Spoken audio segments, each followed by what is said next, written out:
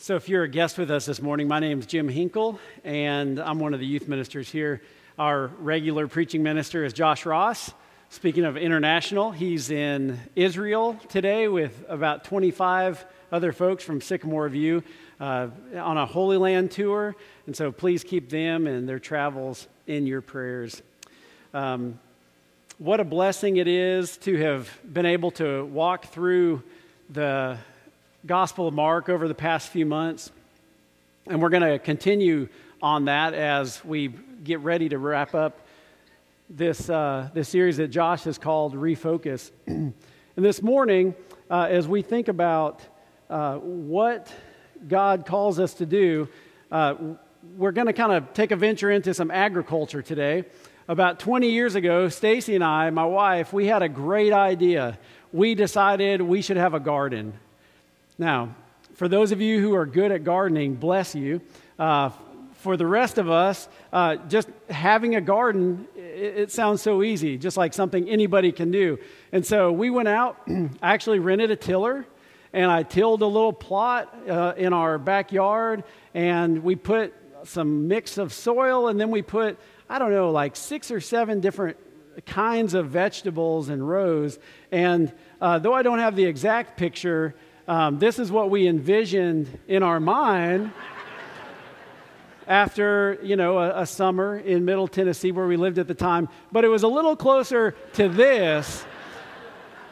And I kid you not, our yield was 1 tomato. We had 1 tomato from an entire garden and an entire summer. So as we have often said, we are much better at keeping people alive than plants alive in the Hinkle family, which is obvious by the number of children we have. So, but I should have known that any kind of venture into gardening was doomed from the start. When I was in 4th grade, I lived in York, Nebraska, where I grew up, and I don't know what your field trips were like growing up where you grew up, but you're a little limited in York, Nebraska. One of our field trips was actually to see the water treatment plant. So you can imagine the maturity of 4th grade boys walking through an area that smelled like doo-doo for an hour. It was really great. But not only was the water treatment plant fascinating to a 4th grader, we went out, again, somewhat limited, to a prairie. And we went to this thing called the 9 Mile Prairie, which is exactly what you would imagine. 9 miles of nothing. And they said, now go out and pick one piece of whatever is growing on this prairie, and then we'll bring it back, and we'll laminate it, we'll identify it, and we'll learn about the prairie grasses of Nebraska and how these things are growing up, and I don't know what we were supposed to learn, but we were supposed to do something with plants. And so I remember the next day in class, we went back to school, and all the teachers were calling students up, and they were saying, oh, you got the goldenrod. That's the state grass of Nebraska. And they were passing out these different laminated pieces, and then Mrs. Wolf called me up. She was my 4th grade teacher, and she said, Jim, I'm sorry. You picked something called hemp. It's used to make marijuana. And we had to burn it last night.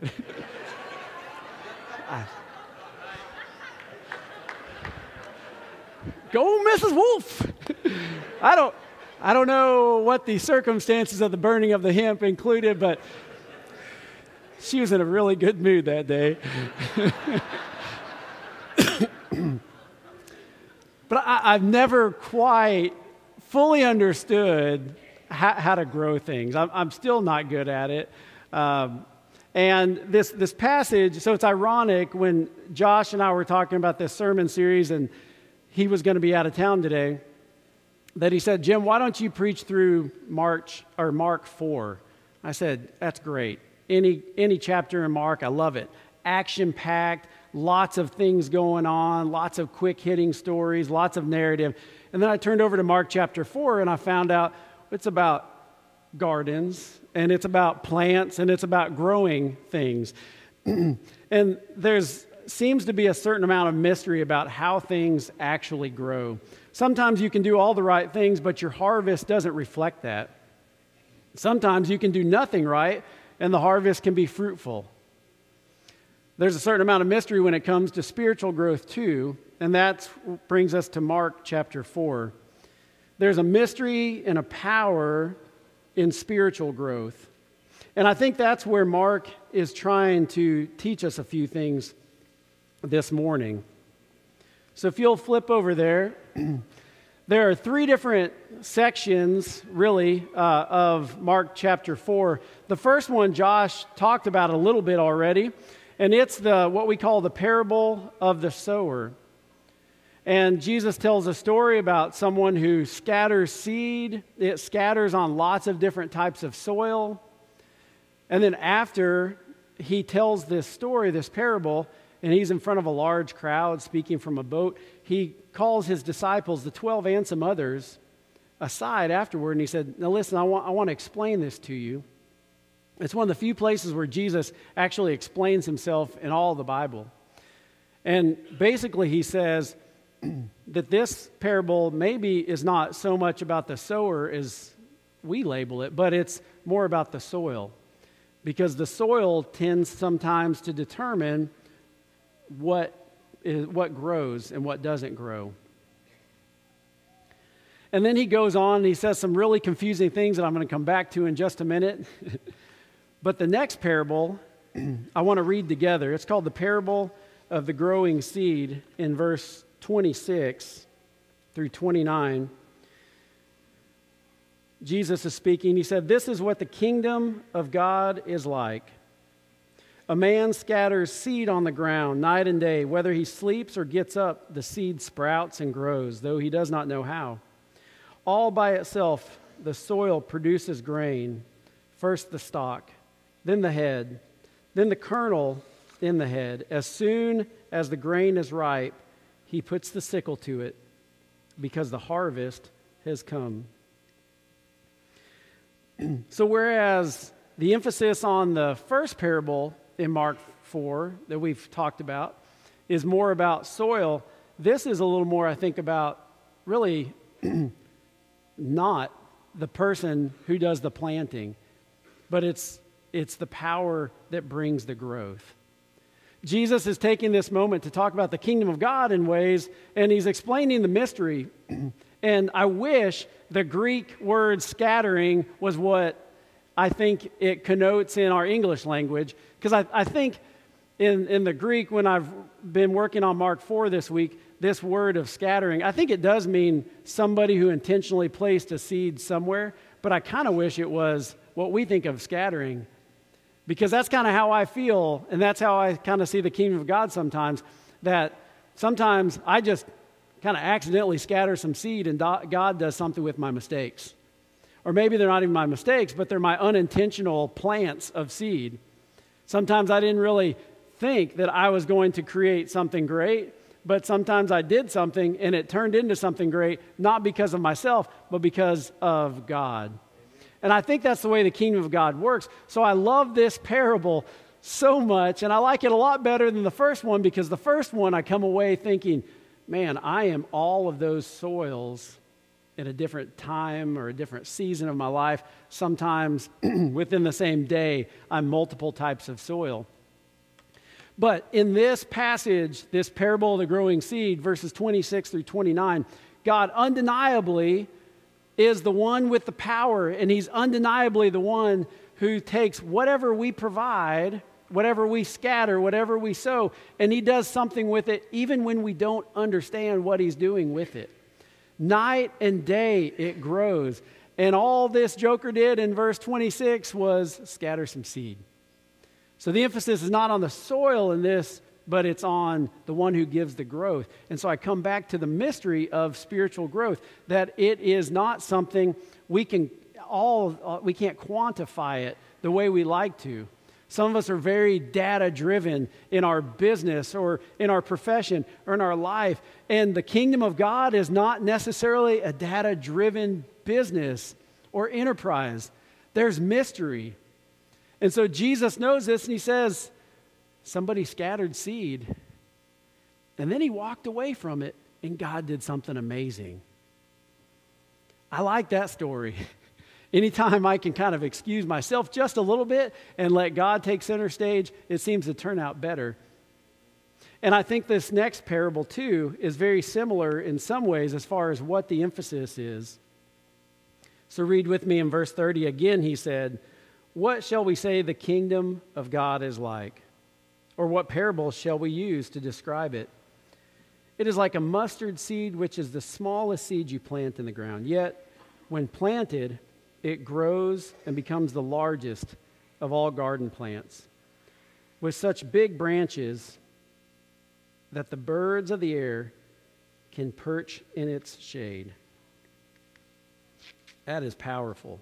Again, the emphasis seems to be not on us, but the emphasis rightly seems to be on God, who takes something that in its initial phase, in its origin, is pretty small, pretty insignificant, and God does something really beautiful with it. And I love this context because these two parables, they're bookended, one by this passage where Jesus, as he explains the parable of the sower, or as I call it this morning, the parable of the soil, he talks about a lamp. And he talks about we don't hide our lamps. If we have light, we use it. We're going to let it shine, and he says whatever's been hidden will be disclosed.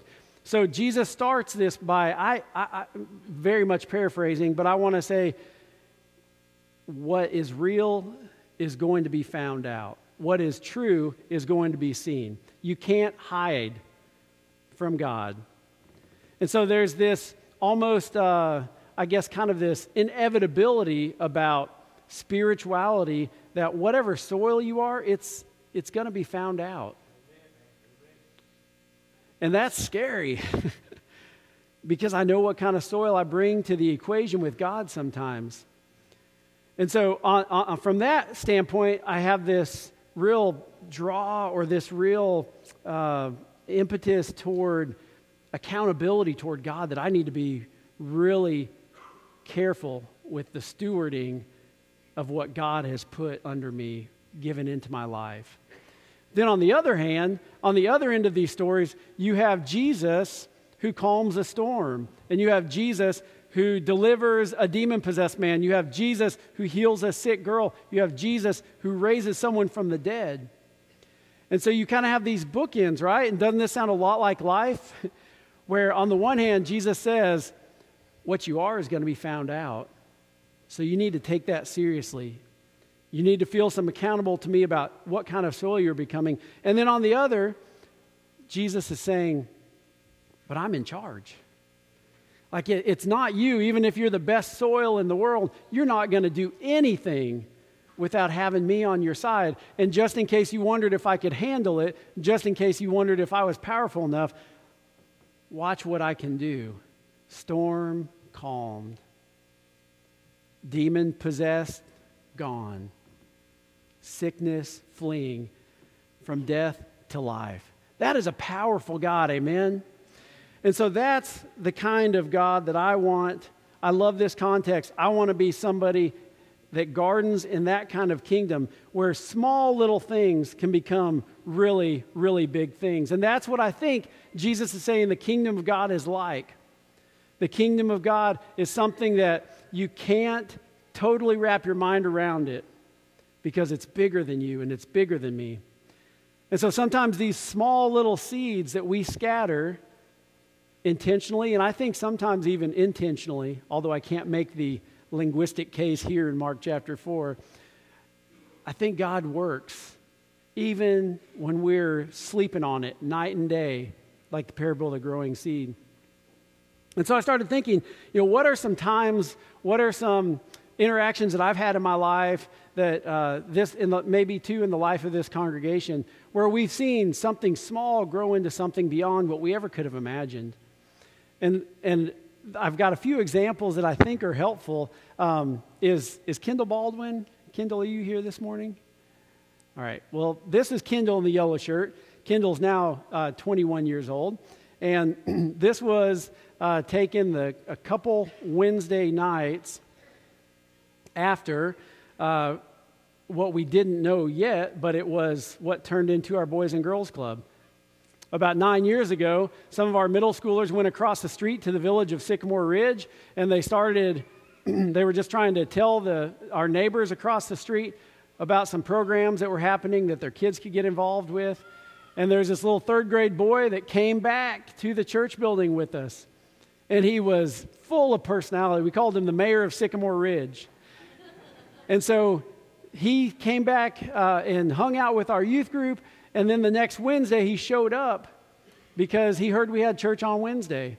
And so the children's minister and I, Megan, at the time, we looked at each other and said, well, I guess we should hang out with this kid that came over at 3 p.m. to hang out on a Wednesday. So we hung out. Then the next week, he came back again. And then the next week, he brought some friends, these guys right here. And then the next week, we said, hey, maybe God's trying to teach us something. So we told him, bring some friends, and we'll bring a van and drive through the neighborhood. And within a couple weeks, this little guy, this third grader, had grown this ministry into 30 kids, and we were overwhelmed. And we called Boys and Girls Club and said, we've got a great problem. We've got a brand new facility and a bunch of kids that have no after-school opportunities. Let's do something together. And so 7-8 years later, we have 125 kids from the neighborhood who find refuge in this place Monday through Friday. We never would have planned that.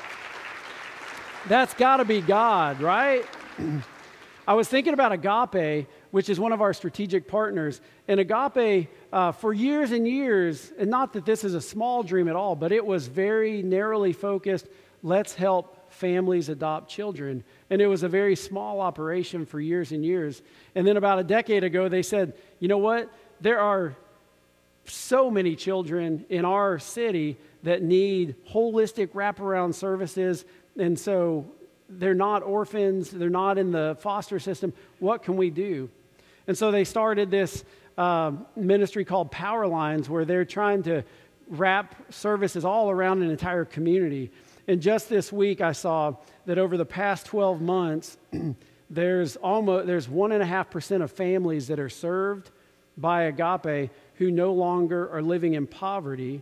There are 82% of families that Agape serve, and they paid their rent on time. That exceeds the goal of 30%.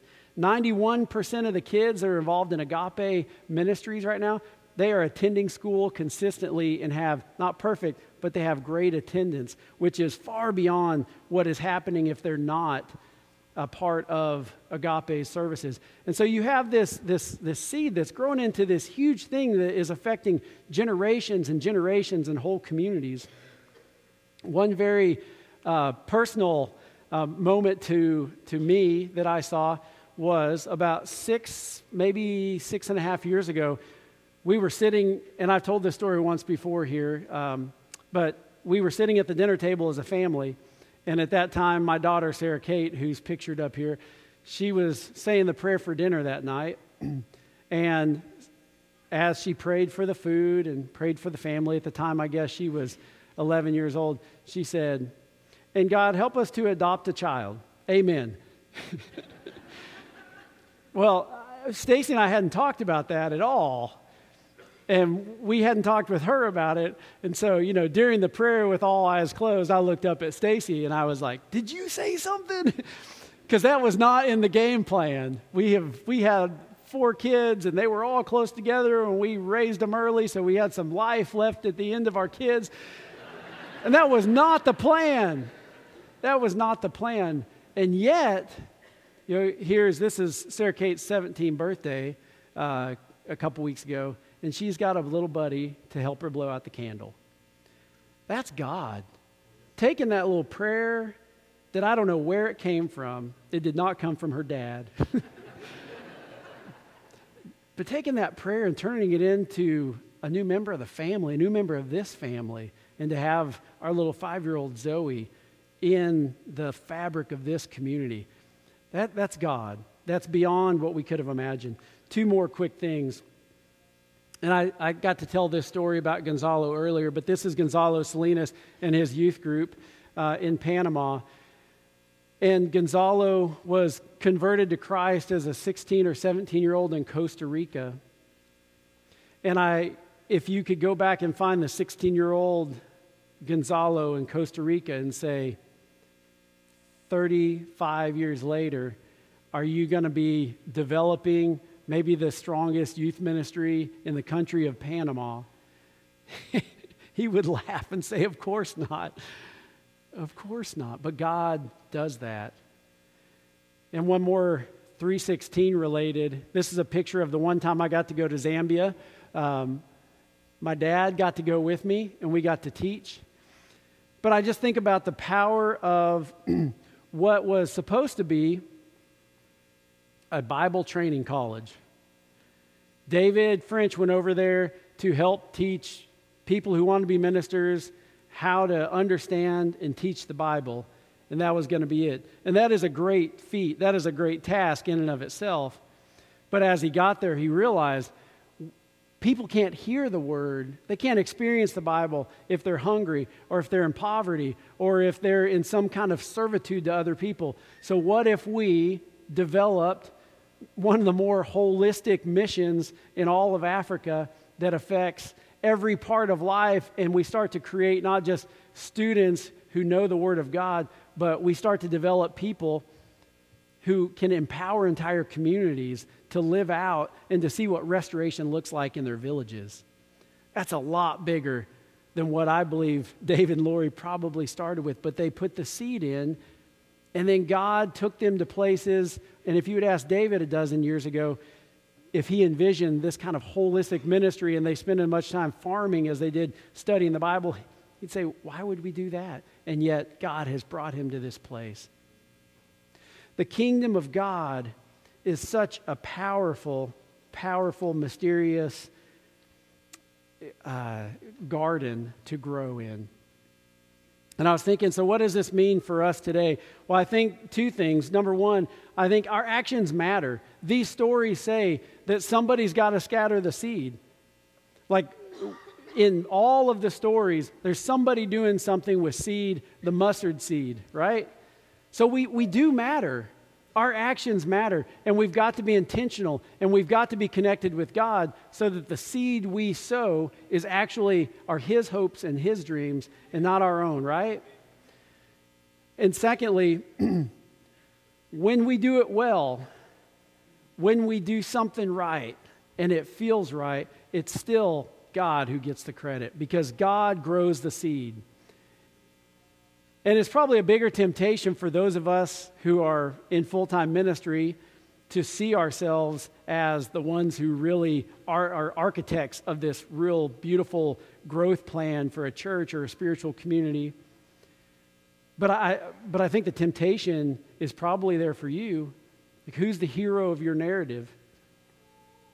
Who gets the credit for the successes in your life? Are you a self-made person?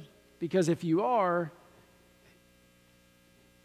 you've forgotten all the people who helped you become self-made, right? And ultimately, at the bottom of all that is God. God is the one who gives the increase. And the kingdom of God is this powerful place, as Jesus prays, for His will to be done on earth as it is in heaven. The kingdom of God is this place of peace. It's a place of prosperity. It's a place where there's productivity. It lacks a bunch of things that we don't like. It lacks tears. There's no death. There's no pain. There's no isms, classism, sexism, racism, any kind of ism that separates or divides. That is not present in the kingdom of God. And so how do we let that come in and take over our lives? We sow seeds, and sometimes God does more with it than we ever expected. But evil is real, and human will is real. And so we are truly in a battle. We don't just sow seeds and then go do what we want to do.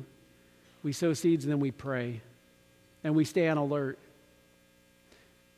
And we're going to pray in just a minute. So if our prayer partners, prayer leaders want to make your ways to the back and to the sides over here, we're going to have an invitation to come and to pray and to join into this fight, to join in to this place of scattering seed this morning.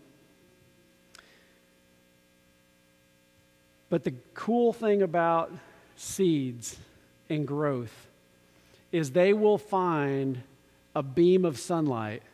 They will find the drop of water. Walk across any sidewalk or any driveway, and there will be some little piece of something growing through the crack, inexplicably, in a place where growth never should have happened. Growth does. And I think that's our story, is it not? That somehow, because God lives and because Jesus did what he did for us, inexplicably, when we should be dead, when we should be cut off from growth and productivity, God says, I can still use you. Just scatter some seed, and I'll do things with it you can't imagine. So I'm glad to serve that kind of God this morning. Are you? Amen. So we're going to stand and we're going to sing. If you have a need or a prayer request that you'd like to bring publicly to the whole church, come see Phil. Otherwise, you can go pray with all the rest of these men and women around the worship center. So let's stand.